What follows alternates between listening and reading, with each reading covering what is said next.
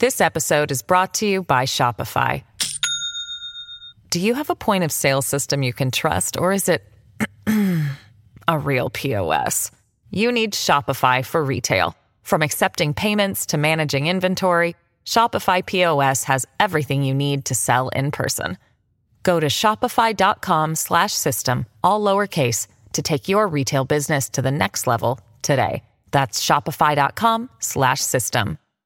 Hello, everybody. This is Marshall Poe. I'm the editor of the New Books Network. NBN listeners like to read books and buy them. So we thought we'd tell you that right now, our friends at Princeton University Press are having a remarkable site-wide sale. You can get 50% off books, including ebooks and audiobooks, with the code 50, F-I-F-T-Y, at checkout until May 31. You can save some real money on Princeton University Press books. I encourage you to go there and check it out. Welcome to the New Books Network. Hello, I'm Natalia Shpilova-Said. I'm a host of New Books in East European Studies, a podcast channel on the New Books Network. I'm delighted to speak today with Tatiana Zhurzenko, one of the editors of War and Memory in Russia, Ukraine and Belarus, published by Palgrave Macmillan in 2017. Tatiana Zhurzenko has a PhD in social philosophy. In 2002, Tatiana Zhurzenko moved to Vienna as Lisa Meitner Fellow at the Institute for East European History, University of Vienna, where she conducted research on the identities and discourses in the Ukrainian-Russian borderlands. Tatiana Zhurzenko teaches on the Eastern European politics at the University of Vienna.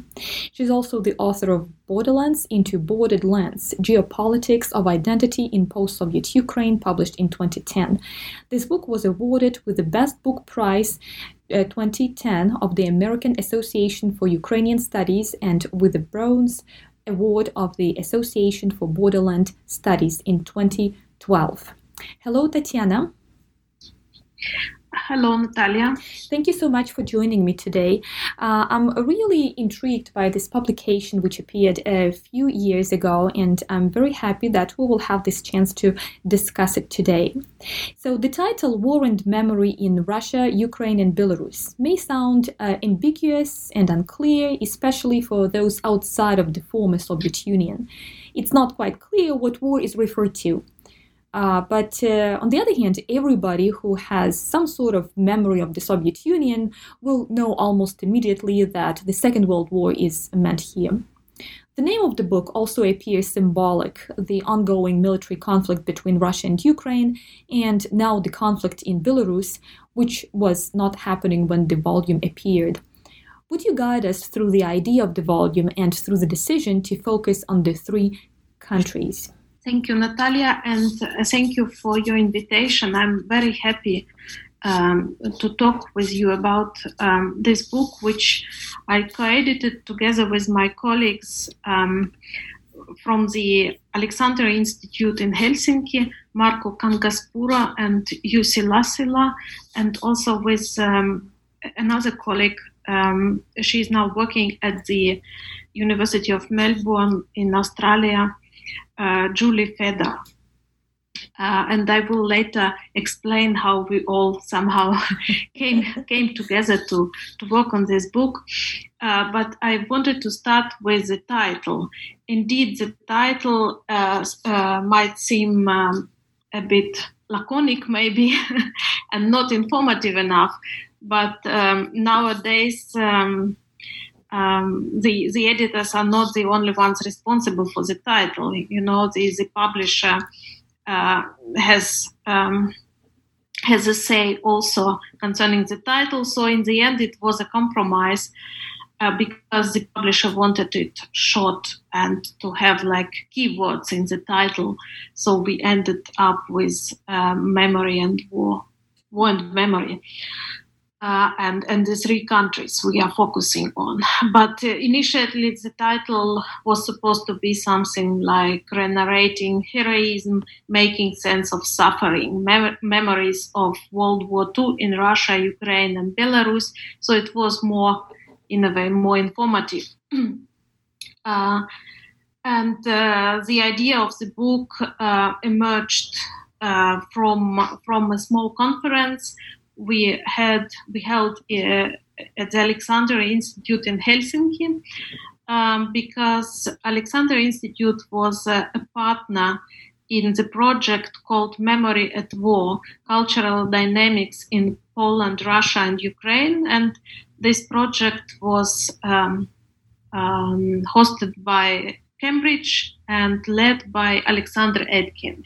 And actually, my colleagues who are involved in memory studies in our region, they, of course, know about this project because it was one of the kind of milestones in the development of the field.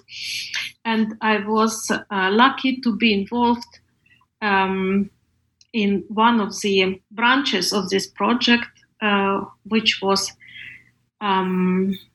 settled in Helsinki. And our part of the project focused on media narratives and actually on Russia more than on other countries, which is understandable for the Alexander Institute because Russia is their primary focus. So for me, it was also an interesting experience to switch from Ukraine to Russia and to be able to compare these two countries and the dynamics of memory politics, especially on the local level. So this is how the idea of the book emerged. I think it was in autumn 2012. We had this under the title "Narratives of Suffering," I guess, and several very interesting papers. And as always, then we discussed how to make it into a special issue or a book. We had papers on Russia, we had papers on Ukraine. We actually also had papers on some other post-Soviet countries. I think it was Estonia. But when we started to think about how to make it a book, we realized that we need a focus. We need something which would make this book special. And we decided actually to focus on Ukraine, Russia, and Belarus as three post-Soviet states, which used to be the core of the East Slavic core of the Soviet Union, and having shared in the past like the Soviet commemorative culture, the Soviet kind of framework of remembering about the Great Patriotic War. And our idea was to try to trace these diverging paths of these three countries in terms of their attitudes to the memory of Second World War and to the interpretation of this event, but also transformation of these commemorative cultures. So that's why we decided to focus on these three countries and to make our volume more coherent and also different from other collective volumes. And this was basically the last year before the Euromaidan. This was the last year before the annexation of Crimea when we started to work on this. And we invited other people to contribute, renowned scholars as well as younger authors who just finished their dissertations. And then the year 2014 was a kind of shock for all of us. And it also affected our work because it totally changed the context of the debate, right? The memory of the Second World War became not only politicized, but what we call it in the introduction, weaponized. Yeah, mm-hmm. It was really used to mobilize. For example, in Ukraine, to mobilize the pro-Russian sentiment, and it was used to undermine the legitimacy of the Ukrainian state, and it was it has become not just contested, but really performed on the streets as somehow the opposing sides used it as to frame the ongoing conflict in terms of fascism, anti-fascism, and notions like that. Yeah, so it has become difficult to continue with our project, and the annexation of Crimea, and then later the decommunization laws in Ukraine, as I said, have changed the context so that some chapters needed to be updated, and we needed to think how we put this all together in this new post-2014 context. But still, I think three underlying ideas we had in mind from the very beginning. They were still central for us, and this is to look not only on the official discourses and official memory politics, but also on grassroots initiatives and new communities of memory, not only political actors, but also societal actors involved in memory politics. Such as, for example, we have chapters on former Ostarbeiter in Ukraine. We have chapters on Afghanistan war veterans in Belarus. We have a chapter on children of war in Russia. So new communities of memory which emerged recently, right? So this was one intention to look at also at local commemorative cultures to approach various dimensions of our topic. And the second one was to reflect on this generational shift, which is currently happening in the field of collective memory in the post-Soviet states, the transition from communicative to cultural memory as far as the Second World War is concerned. So these notions of communicative memory and cultural memory goes back to Jan and Laida Assmann, famous German cultural scientists and historians, and it's a kind of obvious thought. I think that the last witnesses, people who experienced the Second World War directly as soldiers, as children, as witnesses, as people who still remember these events from their personal experience, they are getting older and they are slowly leaving, right?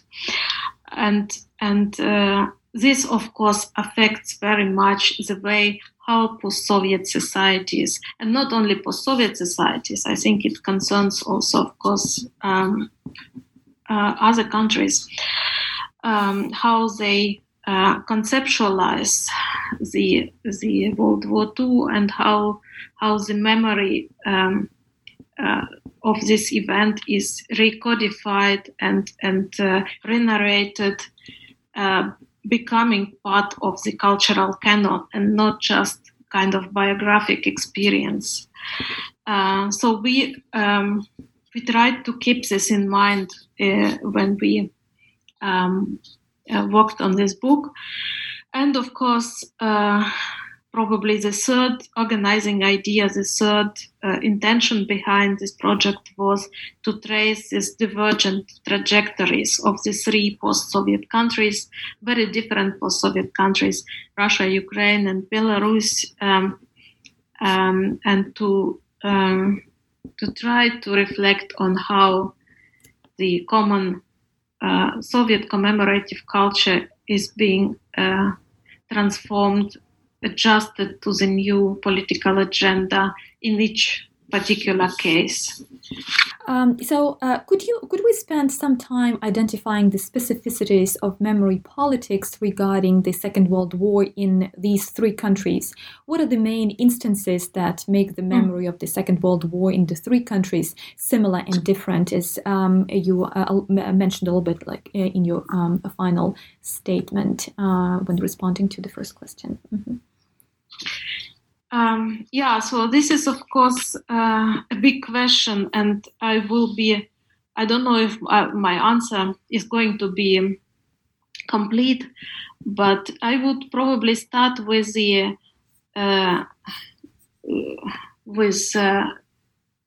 that actually, even in the Soviet era, despite the official Soviet canon, which was imposed on the Soviet society from above, there were significant differences how collective memory functioned in Ukraine, in Russia, and in Belarus. And we know that this in Belarus, for example, the myth of a partisan republic was shaped during the Soviet decades. Yeah, the idea that this partisan resistance, partisan movement was so widespread in Belarus, so that they could claim this as part as their collective identity, right?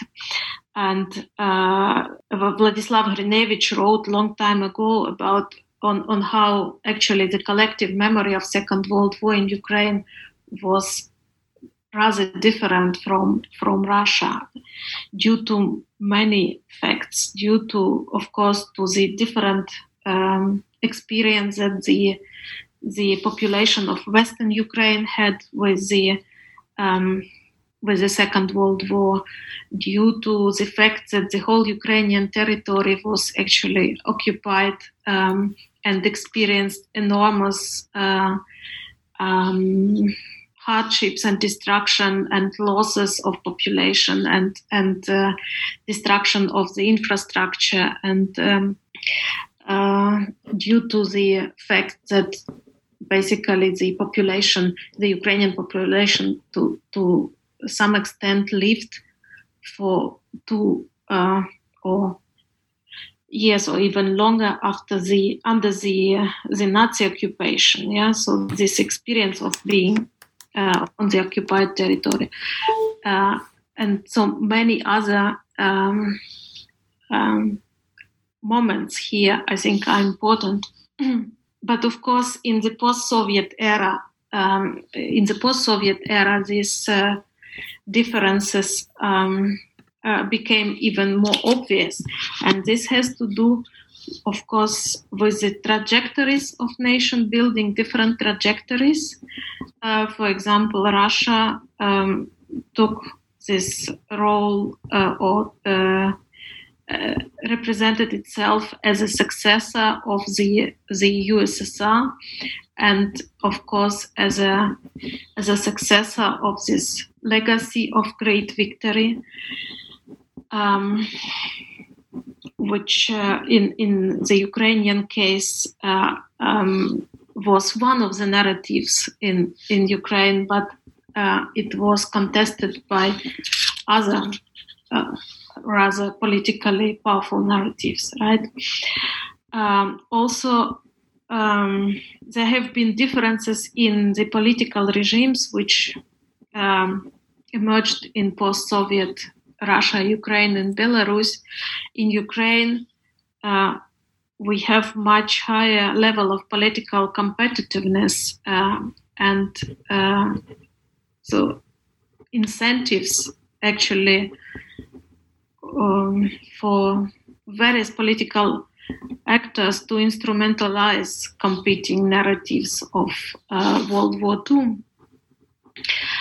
which became especially visible from the end of the 90s probably, and with the Orange Revolution, but also during the Yanukovych presidency. So this kind of instrumentalization of historical narratives, instrumentalization of the memory of the Second World War became one of the political technologies used by different political forces, and unfortunately it had this polarizing effect of these political technologies was destructive for Ukraine, and we came to realize it rather late that these political strategies were so had negative consequences.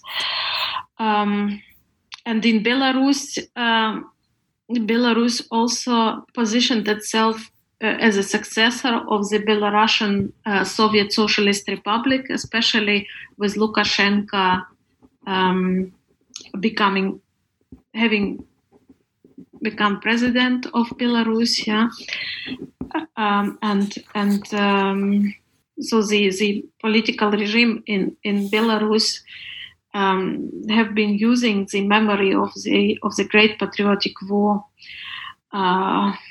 to consolidate consolidate the Belarusian society, but also to provide an ideological background for the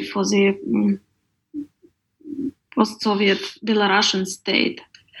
But we can also see today in Belarus that actually both the opposition, the protesters, and the regime are referring to the concepts and notions of this historical narrative. Referring to the partisan tradition, referring to the fighting fascists and resistance, and we saw the same actually in Ukraine when both sides in 2014 referred to the Great Patriotic War. Not only the anti-Maidan protesters and the pro-Russian protesters appropriated this narrative, fighting on the right side, but also the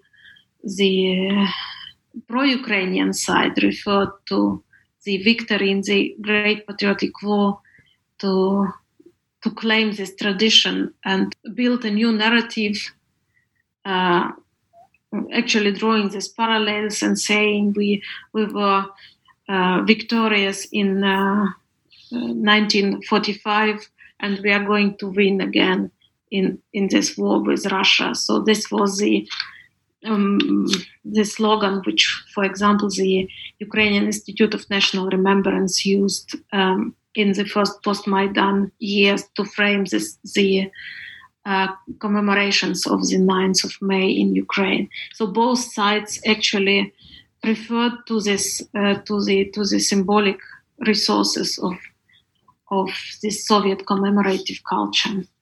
How would you describe the current memory politics in Ukraine? Or what is prioritized? Is there any consistency?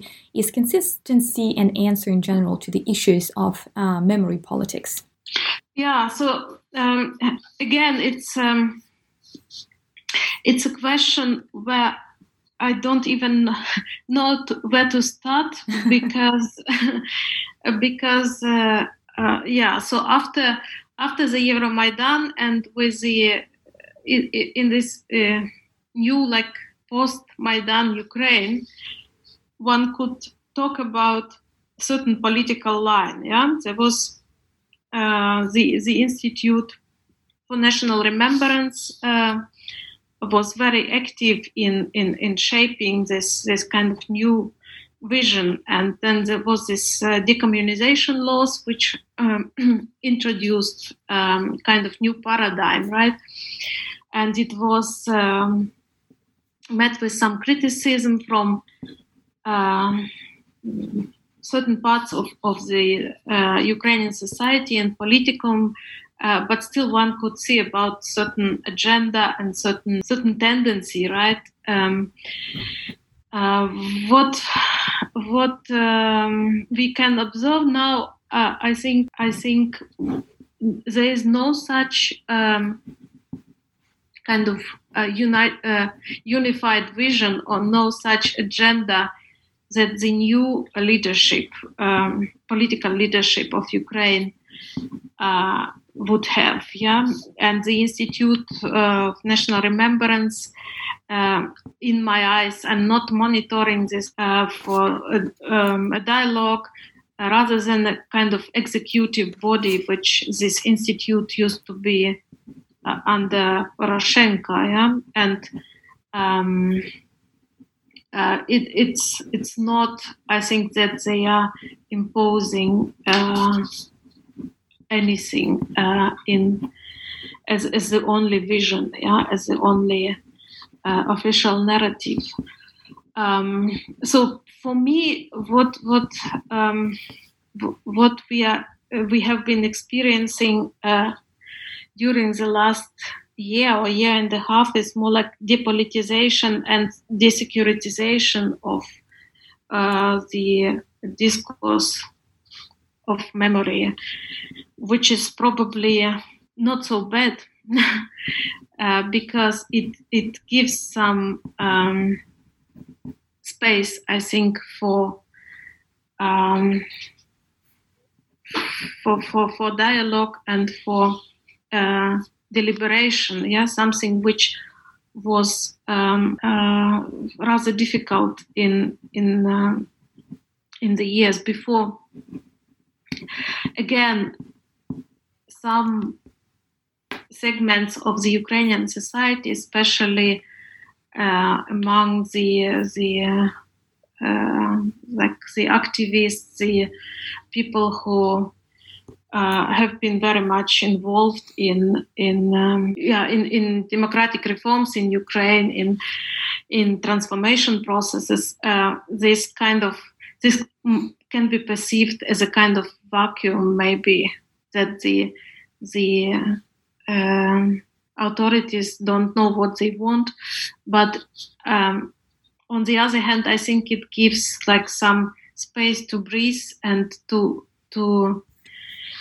discuss, and it gives some space for local initiatives, for kind of decentralized politics of memory, which is probably something which is a good thing for the Ukrainian society right now. This is where I would probably stop. Mm-hmm. So, keeping in mind memory politics, how can the Donbass and Crimea be positioned in the collective memorial space?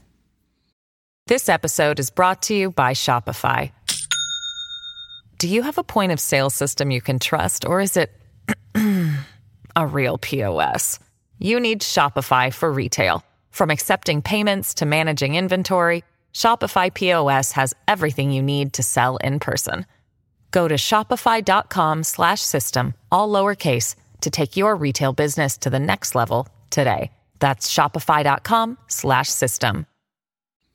And maybe what memory politics should be implemented in order to reintegrate these two occupied geographical bodies in the Ukrainian territory? I think the Donbass and Crimea are two different regions in this sense, because I don't think Crimea can be reintegrated by means of memory politics. It's a territory which is now part of the other state, right, with all political institutions, state institutions of the Russian Federation now working to integrate Crimea in Russia, right? And it's very little that Ukraine do in this respect, somehow to to offer kind of alternative without being able to be present there. So I think what concerns Crimea, I think it's very important that Crimea remains in our horizon of thinking and attention and discussions, that it's not forgotten, and it's we still consider it a part of our imaginary space, right? Mm-hmm. And but in terms of politics, I don't know what we can do to reintegrate Crimea without challenging the military power of Russia, right? So Donbass is different because Donbass is still somehow is perceived as a territory which one day can return to Ukraine, and Donbass is divided by the current conflict. So when we talk about Donbass, we mean actually both parts, the part which is under control of Ukraine and the part which is not controlled by the Kiev government. So Ukraine can do a lot on the territory which is under the Ukrainian control, and I don't know if what has been done before is sufficient, because it's a very important issue how memory politics, which was implemented in Ukraine after the Euromaidan, and especially the decommunization law, the legislation, this kind of symbolic cleansing of the post-Soviet landscape, removing communist monuments, renaming streets. It was, of course, not welcomed by everybody in eastern Ukraine, and Donbass is a very special region in this respect. We know it. The local identity is very much draws on this Soviet legacy and the myth of the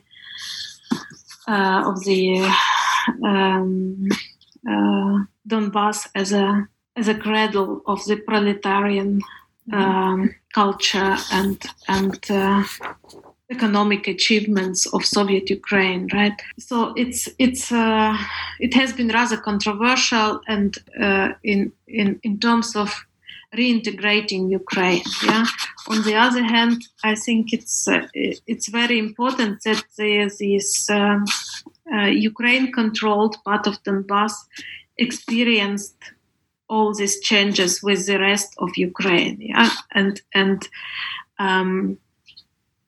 went through this sometimes painful, but I think still important transformations. And still, I think what is really needed is more like politics of focusing on local initiatives, on grassroots initiatives, on kind of decentralized memory politics involving, I think, local communities into this kind of everyday work and reimagining this territory and reinventing, renarrating the territory, the identity of this territory, right? And I think there is still a lot to do in this respect.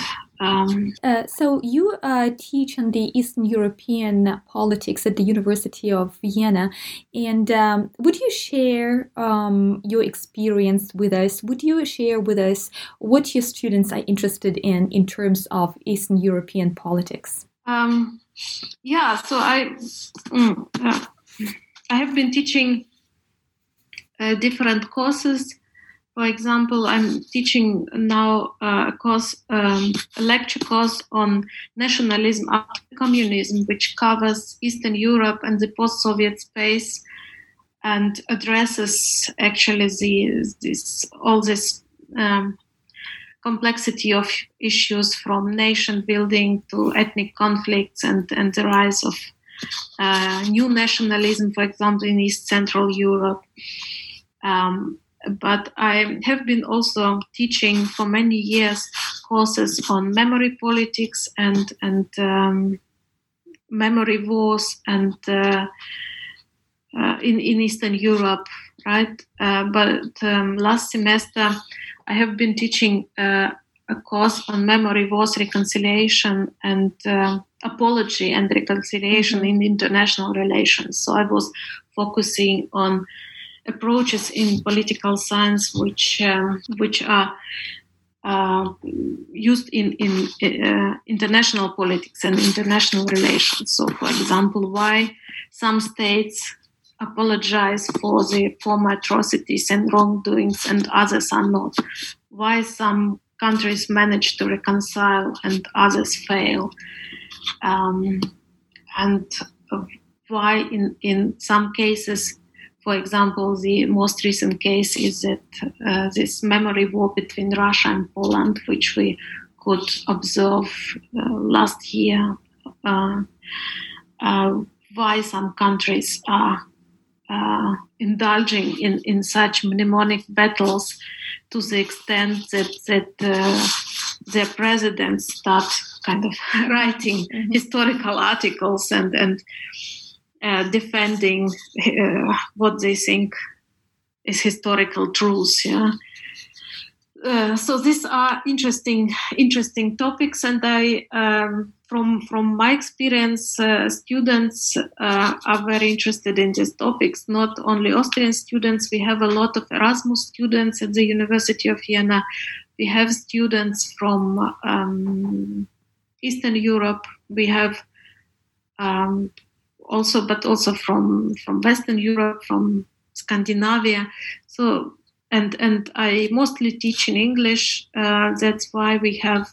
I also have like a lot of international students, and it's always exciting to discuss such topics in a multicultural environment, in a multinational environment, because they can bring their examples, and we can see basically that what we think is going to be like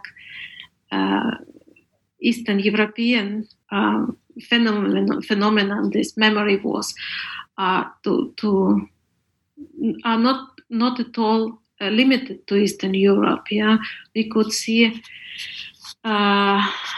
this eruption of mnemonic conflicts all over the world. Like in the United States, it was Black Lives Matters movement, which actually questioned the legitimacy of the of some historical monuments, and even dismantled some of them.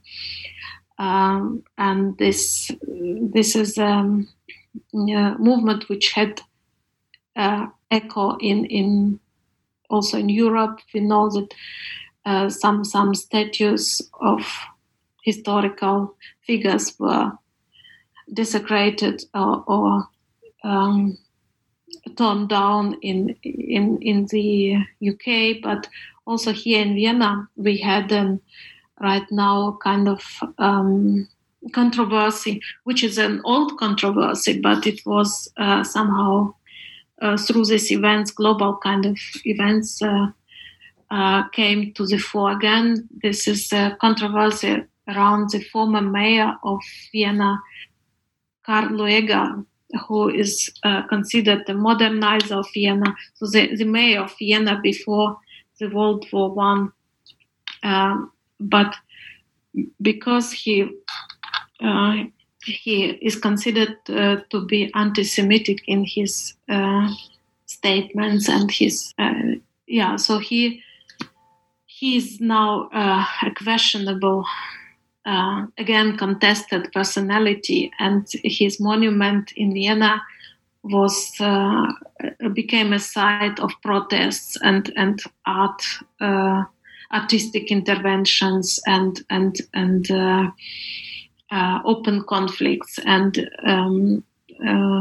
I was a witness of this escalation in the last weeks. And one of the assignments that my students, for example, had this semester was to compare contested monuments in various contexts, starting from Eastern European context to Austria, to the United States. And I think we will find more similarities than we think if we look at this phenomenon in a comparative way. So I usually conclude our interviews with this question about my guests' recent research projects. Would you tell us just a few words about your recent project? Is it in any way connected with this volume that was published a few years ago? I wrote several papers which somehow deal with various aspects of memory politics in Ukraine, but not only in Ukraine. So my kind of long-term interest is this the memory controversies about memory politics between Ukraine and Russia, and I got interested in one particular historical figure, in commemoration of this historical figure, who is the Prince Vladimir, yeah, who is considered both in Ukraine and in Russia as a kind of a founder of the nation. So he, in a way, he unites and divides Ukrainians and Russians. And for me, it was interesting to see how actually we know that there is one monument to Vladimir in Kiev, which is from the 19th century, from the imperial times. But in the post-Soviet era, one could monuments to Vladimir or Volodymyr in Ukraine and in Russia. Yeah, many of them are local projects, others more like inspired from above. We remember this initiative, the project which was supported by President Putin some years ago. A huge statue of Vladimir was erected in Moscow, near Kremlin, in the central part of Moscow. So I became interested in this phenomenon, kind of proliferation of Volodymyrs or Vladimirs in both countries, and also in the religious uses of these statues, because they are, interestingly enough, they are on a kind of boundary between sacral and so they are actually what I wanted to say, they are part of the public space, but they are also kind of sacral objects, but they are still not from the Orthodox tradition point of view, they are not the same as Orthodox icons, and it's a kind of borderland phenomenon, right? So they are in between, and to some extent, I think there's also kind of influence of Soviet monumental art in this tradition to erect statues of Orthodox saints, and which was not part of the original Orthodox tradition in our part of the world. So this was one of these small projects which I worked on recently, and finished my paper, which I started writing when I was doing research in Russia, namely in Murmansk and Veliki Novgorod, and I was interested in local memorial cultures of World War II, but also in the role that the local media is playing in reproducing and reshaping these memorial cultures. And so this was a project based on interviews with local journalists in these two regions, and it's actually very refreshing to see that the local memory of the World War II in Russia is actually very different in different regions, and there is also a plurality of local actors and communities of memory involved in these initiatives and in local politics of memory, shaping it from below. Yeah. So this is another paper which I was working on recently. Well, thank you. Thank you so much, Tatiana. Thank you so much for this wonderful conversation today. And thank you for this volume that nuances and details the memory politics strategies developed and implemented in these three countries, Russia, Ukraine, and Belarus. And your volume offers this excellent opportunity to trace different trajectories that these three countries, which used to share some commemorative practices, now engage in with different practices, and they illustrate these different practices. Thank you so much, Tatiana. Thank you, Natalia. Today I spoke with Tatiana Zhurzenko, one of the editors of War and Memory in Russia, Ukraine, and Belarus, published by Palgrave Macmillan in 2017. Thank you for listening to New Books in East European Studies, a podcast channel on the New Books Network.